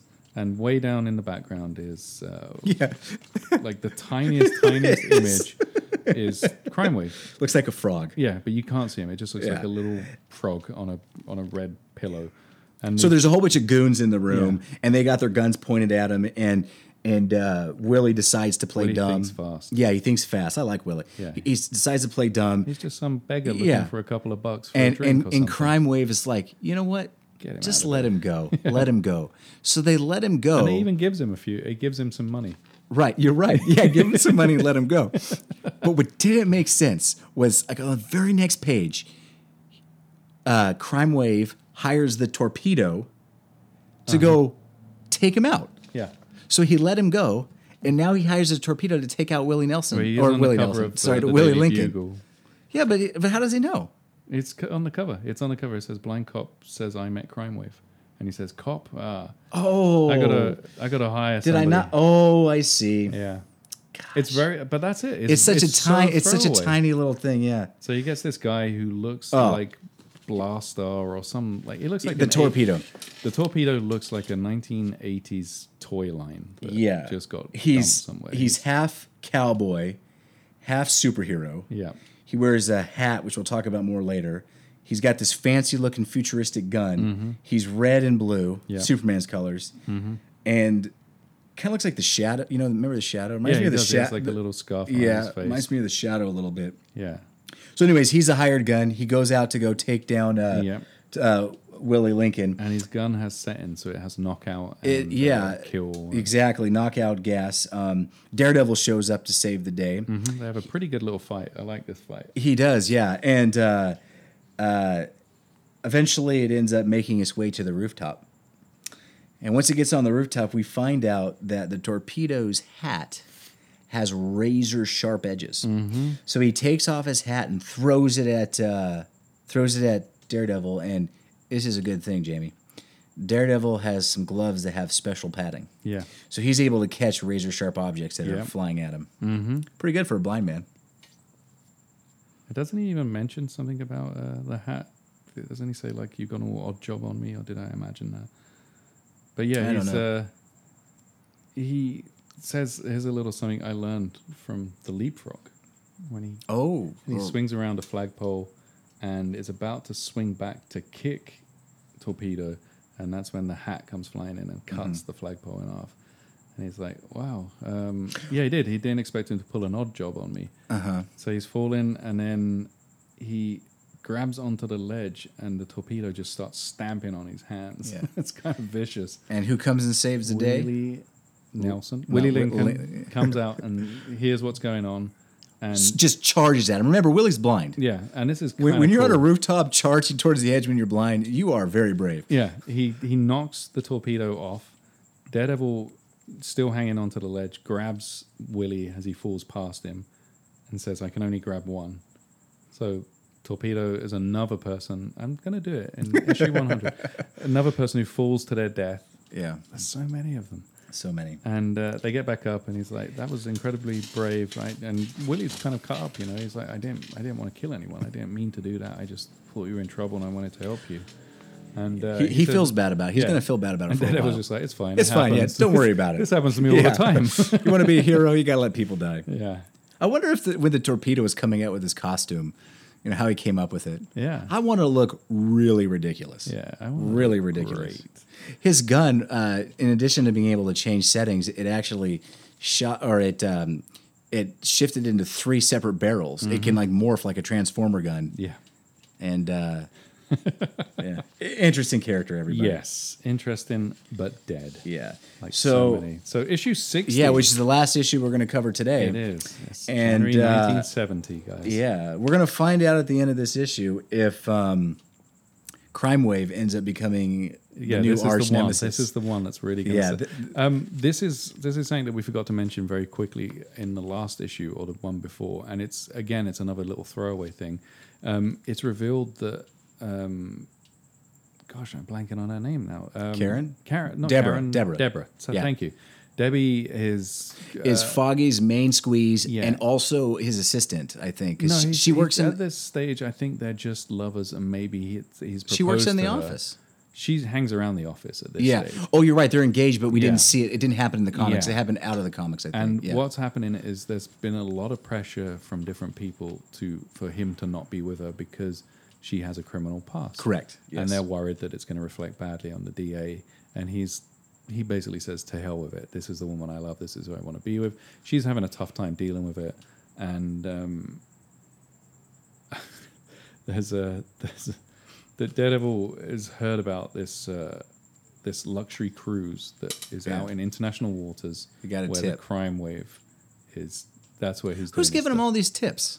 This one, I think, isn't a setup. The tip is actually like it's been sent to him, but isn't it phoned in? I can't remember. I can't remember either. So he goes to the dock. It starts with him at the dock. Actually, it's this great sequence of him getting to the dock and beating up a couple of goons. Yeah, and one of them looks a little bit like the Gladiator, but with a really cool mustache. And he dresses up like one of them. Yeah, he takes the clothes off of the other one, and this is great. This is after he beats him up. He says, "Oh, he looks a little like." I sense that he looks. Yeah, a little like yeah. me. He looks a little bit like me. Yeah. He goes, "Maybe I can only feel color, not see it," is what he says. This is Matt talking. But a few hip pocket chemicals will darken my hair color to match his. Yeah. So somehow this blind man who has these magical chemicals in his pocket can dye his hair to match the same color of the person that he just knocked up.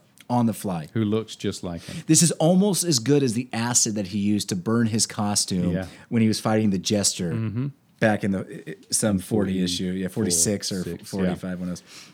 So he dresses up as this guy that he's knocked out who his hypersensitive fingers have told him looks a lot like him. And by the way, these guys were loading money. Yeah. A big pile of cash that was in wooden boxes into that boat to take to some other big, huge cruise ship boat. There's a gambling. It's a casino. Yeah. So he has a little think back to Crime Wave and the other people that have been sent to kill him, the Stuntmaster, the Torpedo.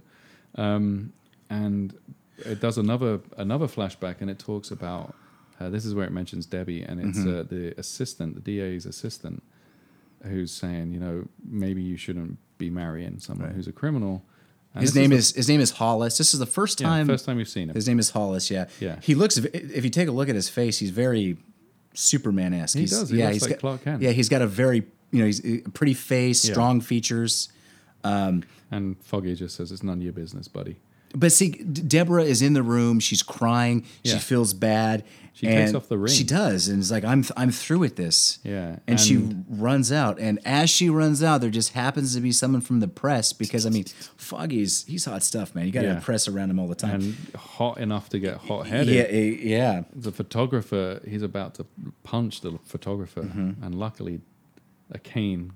Matt's cane stops him. Yeah. No one says, "How did the blind man know that his fist was there?" But and then he does a quick change, gets down, and accidentally bumps into the photographer as Daredevil, who drops the camera and reveals the film. So that way, the whole world doesn't know that there's some fiance quarrels going on between the two lovers. So then we cut back to the boat heading towards the cruiser, and he jumps on and.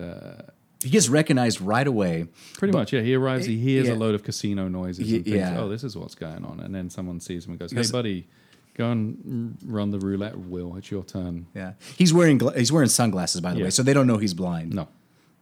He's wearing the sunglasses of the guy which we still haven't seen Matt's eyeballs yet, with the exception of that Jack Kirby page. The Barry Windsor-Smith, I think, drew his glasses. But where we actually saw the white of his eyeballs? Oh, maybe no. Right. Maybe it was all black. That's right. We still haven't seen we still haven't seen his eyeballs. Yeah.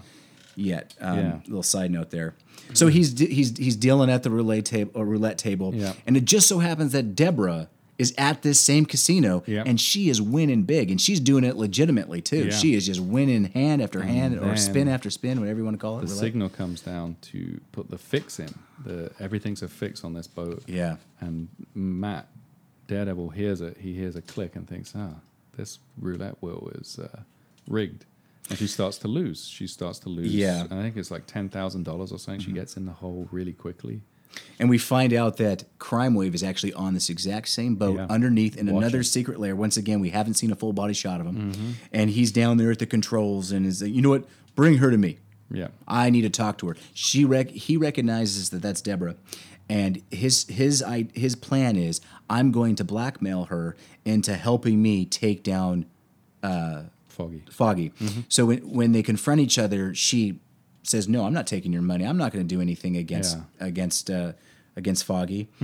And luckily, Daredevil's there. Yeah, he quickly changes. Another into quick his Daredevil, change, and he fights up a couple of the armed people. There's a great thing where he does the bouncing the billy club off of like 3 or 4 surfaces and hits a gun out of someone's hand, and it sprangs back a couple of times, hits the guy in the back of the head, and then lands back in his hand. I love it when it does that. Yeah. And then anytime Gene Colan draws more than one Daredevil in a panel, you know you're getting a good a good page. Yeah. Yeah. So he's working his way through. He's fighting a bunch of the armed goons. He takes out the lights.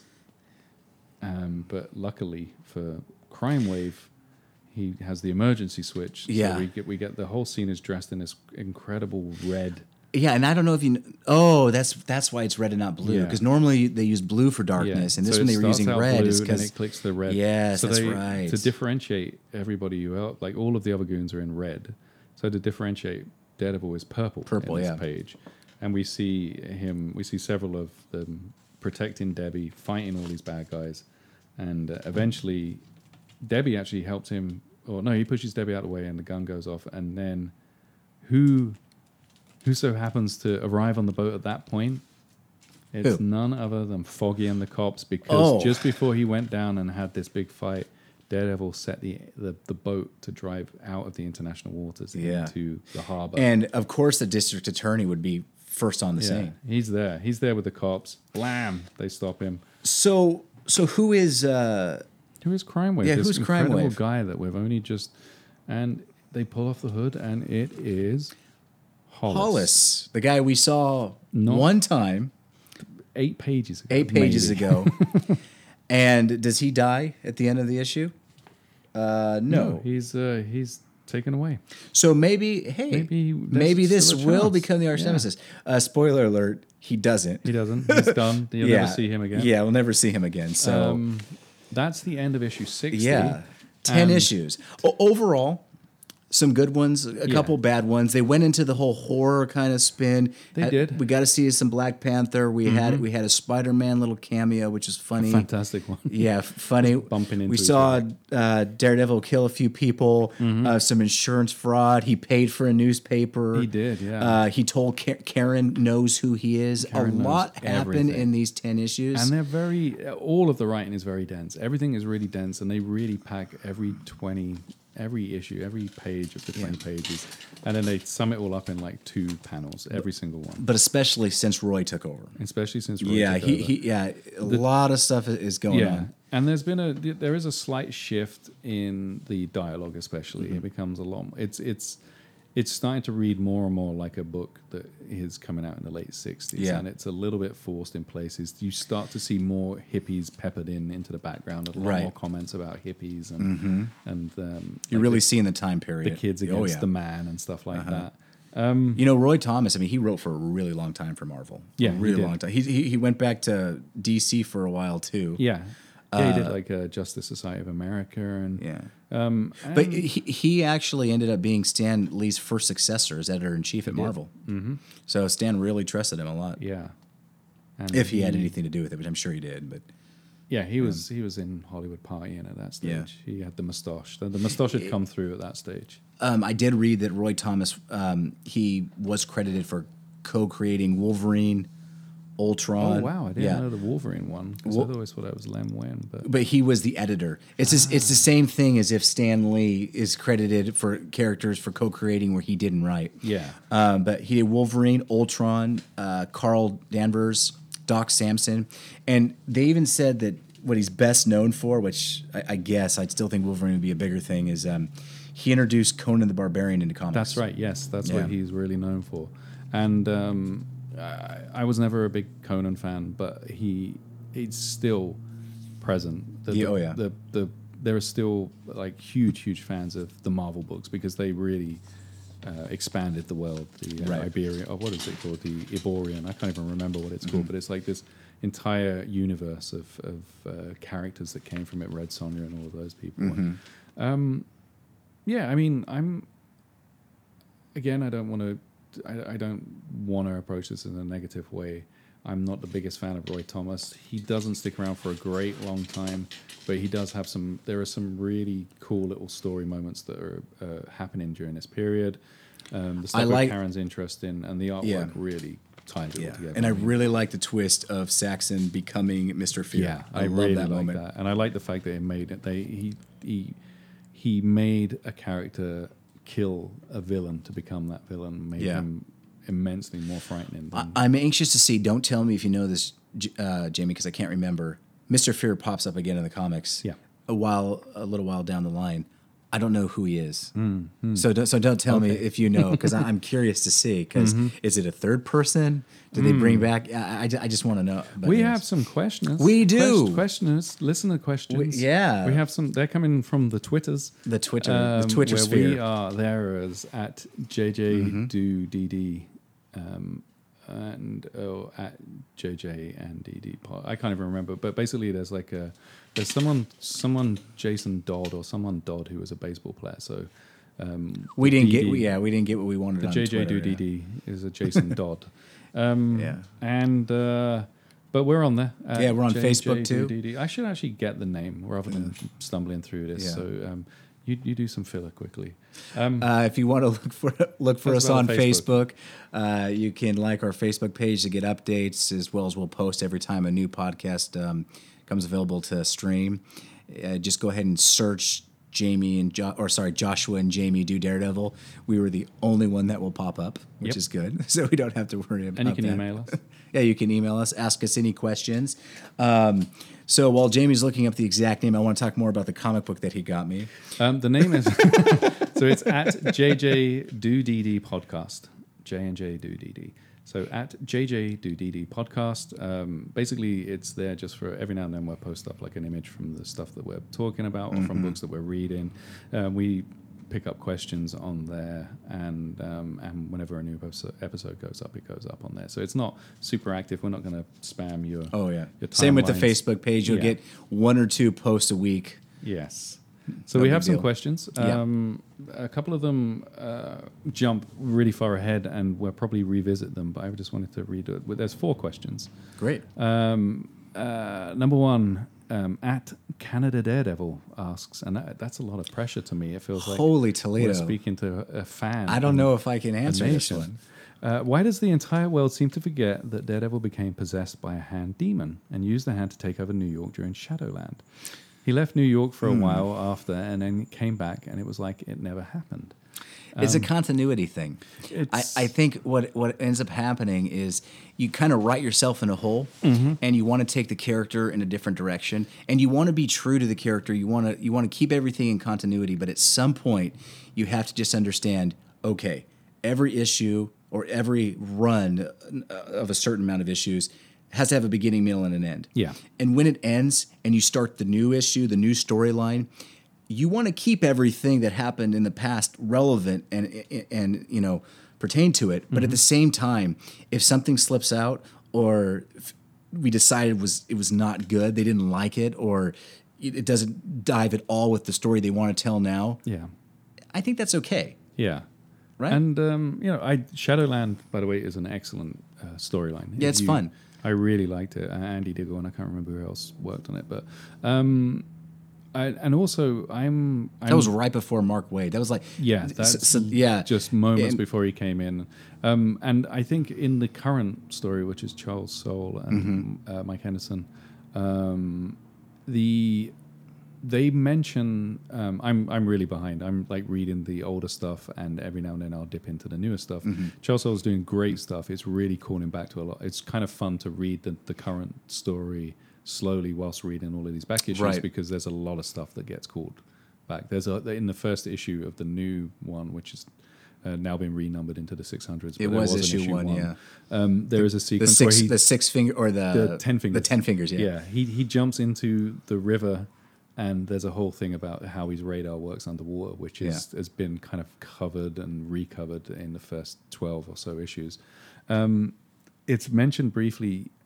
He bumps into Foggy in that issue, and it's mentioned that Foggy is the only person that remembers who Daredevil is. That something has happened to have wiped all of this. And there's been, I think at this moment in time, you have so many events happening. And I think that a lot of the events happen around Daredevil. We'll see it as even as we go later on when events become a thing, even like Secret Wars and Inferno bleed into the current storylines of Daredevil. And they touch upon it, but he's always presented as being like this ground level figure. Yeah, what these things happening, and I'm like I said, there's a few of these questions that we'll get back to, but I feel like something has happened that has kind of refreshed everything. You're right, and also too after Shadowland, when Mark Waid took over, they really lightened up the character. Yeah, they made him. They wanted to bring him back to his roots, I guess. Yeah, and they made him more fun, and so. That being obsessed by or possessed by demons, and it's really dark, and they wanted to shy away from that. And the Mark Waid run, which lasted, the first one was like 36 issues, and they renumbered, and he did several more. It was very popular. It made Daredevil very popular again, because I think he actively said in the book, like he would say to people, "I'm not that guy that was possessed." You know? Yeah. So they wanted to kind of shy away from that. And I think it's shown as well in the Marvel universe. It shouldn't be ignored that. The public are very fickle. The people that live in this world, unless their core characters are really fickle and really their opinion sways really quickly. So it's, for me, it's very believable for them to see him as being like this villainous character that was possessed by a demon one week, and then all it takes is like a TV appearance or a newspaper, and they're like, yeah, it's Daredevil, we love him, he's great, he's so brave. So I think it's a combination of all those things where it's like, you know, that Shadowland was very much a product of a story of like a pitch idea or a editorial dictate that said we needed to do this, or something like a story idea that got pitched, and the story was told, and it's a great story, but it was very much told as that story, and then it's like we have to move on from that. So you have to jettison some of the baggage that comes from that. That's exactly right. But one thing that's cool about Daredevil specifically is like if you think about the X-Men and the Avengers, and Wolverine specifically appears in so many books. Yeah. Daredevil usually is in one title a month. Yeah. So he's got 600 plus, probably over 700 issues with all the miniseries. 700 issues. That seems like a lot. But that is not a ton of history since the 60s. If you take a character like Batman, for example, has been in a billion books. It's so much harder to keep track of all the continuity and to keep everything flowing together, where all the books have to end up having their own unique stories, but they have to tie in somehow so the character doesn't get all, wonky or whatever. Daredevil, you don't have to worry about that. Yeah. So when something like this happens, it's much more noticeable. Yes. Because it's only in the main storyline. Yeah. And he's a solo book as well, so it's a lot easier. I mean, I know Batman's a solo book, but he has the Batman family, and it's very rare that Daredevil actually, if he's working with anyone, it's one other person. Sure. So, that's a great question. Great question. Thank you, Canada Daredevil. Second question is from Chris Real, who asks, how does he reconcile his Catholicism with zombie ninjas? And now this is actually something that Daredevil explicitly is mentioned as being Catholic in issue 116, I believe. I was curious about that because they haven't mentioned it at all so far in the first 60 issues. It's later writers, especially Frank Miller, mentioned that it's not really drummed home. It's only in that one issue that they explicitly mention it. And he said that the general take around Marvel, around the office at that point, was he was Irish. He grew up in Hell's Kitchen. Of course, he's Catholic. So they never really used it as as a part of the character until Frank Miller really took it and ran with it, especially with the Born Again storyline, where it really ties into this idea. There are other characters where religion is a bigger thing in the Marvel universe. Kitty Pryde is a big one, and Nightcrawler, especially in the Marvel universe, in the X-Men stories, they use it a lot to contrast the superpowers and the mutant powers and religious beliefs and stuff like that. And when the Beyonder appears, I know I just mentioned the Beyonder before, but when the Beyonder appears, there is a lot of stuff, and I think it's Nightcrawler especially has to deal with this idea of like meeting a omnipotent being that has all of this divine power and meeting him and what it means for their faith. Daredevil doesn't have that kind of crisis. His religion is very much like something that he sees as being part of him. It's not a crutch, and it's not like he's never had an explicit or a definite crisis of faith. He's had moments where he, as a man, has been tested. Yeah, but his Catholicism has always been there. You can kind of the character. You can kind of compare it to somebody who doesn't believe in magic. Yeah, and then when something happens that's obviously deals with magic, it doesn't change the way they feel about magic. Yeah.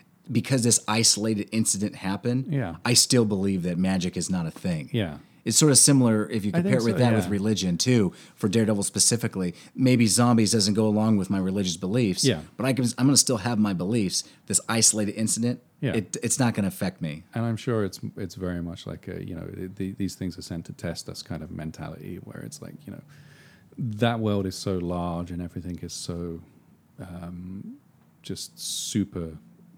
Everything is bigger, everything is crazy, and it's like we see universes, and we have gods living in this world. And I think he is very much like these are all just things that have been sent by God to test my faith. He's very much, in my opinion, he's one of those superheroes and Catholics where I mean, I hate to say it because he's one of my favorite characters. He's incredibly selfish. He's incredibly self-centered, and everything is about him. Everything is about his place in the world and what it all means for him and his ego, and it's not a bad thing. It's just who he is, and I think that his faith is also a part of that. Where it's very much like this would not affect my belief in God at all. I completely 100% believe that God exists, and the zombies are just there to test me. So that's my take. Nice. Yeah. We can save the next two questions for the next. You want to do that? Yeah, let's do that. We'll split it up a little bit because we record 2 episodes in a go. So sometimes, nice to sometimes, no, occasionally. But yeah. So now we've reached the portion of the podcast where we try to stump each other to make sure we are truly doing the reading. I just realized I had my notes facing you, which have all of my questions. I mean, I have good eyes, but that is tiny print, Jamie. I can't read that from here. What are you talking about? Good. I can't remember who went first last time. Yeah, why don't I got my questions right here. Go for it. Let me go first here. All right, this might be a little bit of a no. This is a good one. I got 2, but I'm gonna ask you this one first. All right, we see a price jump per issue where it goes from 12 cents to 15 cents an issue. Do you remember which issue is the first Daredevil issue to cost 15 cents? You got 10 to choose from. I'm going to go completely blind, and I'm going to guess. Because I can picture the ones that say 12. Isn't that sad? But I can't picture when it changed. Like if you take a look at the comic that you got me that I'm looking at right now, 12 cents for this one. But they've been 12 cents up until this point. So I thought this was a big moment. 56. The correct answer is 54, which is the great issue, probably the best of the group, the Call Him Fear, where Mr. Fear comes back. Yeah. So that was, and then this other one is just, I'll see how well you. Okay. All right. So one of Crime Wave's goons that Daredevil took down at the docks. Yes. This is the guy that you mentioned that was bald head and had a mustache. Yeah. The reason I'm asking you this, I know this is such a random question, but you'll know why in a second. Is what was that guy's name? Do you know? I know the other guy's name. I don't know his name. The reason I'm asking you his name is because he has the same name of a reoccurring Daredevil character that has not appeared yet. Oh wow, it's not Turk. It's Turk. He is. Oh wow, his name is Turk, and that's right. Because I remember reading and going, "That's not Turk." Right. But I'm curious if how that ended up playing out. That they would actually name, because Turk appears in the next few in like 5 or 6 issues from now. No, in the 60. Yeah, so I'm curious as to why they use the same name for a goon so close. 69. So close to together, but so that was I my. wonder if that was just question. like a popular goon name at that point, where there was a lot of. I don't know. Okay, I have one for you. Alrighty. Daredevil's blood type. Oh, double D. No, I was kidding. Dang it. I'm gonna go with O positive. Ooh, it's A. It's A. Okay, Yeah. darn it. I'll give you. Is O one. positive a blood type? Yeah, sure. Okay, good. The other one is when Foggy and the cops bump into Black Panther. He mentions that he's on the lookout for a somebody else, an Avenger. Do you remember which Avenger he's actually looking for? Why they bump into him? I'm gonna guess 2 guesses. Goliath, Quicksilver. No. Dang it. Hawkeye. Yeah. I was actually thinking Hawkeye, but I was like, it's not going to be Hawkeye. Yeah. That was Dang it. That was so random. That was like, I saw that and I thought, that's a weird one to. Well, we both failed. We are both 0 for 2, Both so 0 for 2. that was bad. But comics cost 15 cents now. Yeah, 15. So a lot of people are probably questioning whether or not they're going to be picking up Daredevil at this stage. Which is a shame because the artwork is so good. Yeah. It's so good. Oh, man. I'm glad Gene's around for a little longer. I know he gets tidied up a little as the issues go, but it's so good. This was a lot of fun, though. That Jamie. was, yes. Thank you, guys. Yeah. And thanks, everyone, for you, listening. Joshua. Yeah. And thanks again for this great gift you gave me. Love it. If you guys don't know what the cover looks like, search Daredevil issue number 15, and you can see the ox. Short-lived, but such a great little story moment. Yes. All right. Well, I'm Joshua. I'm Jamie. And we just did Daredevil.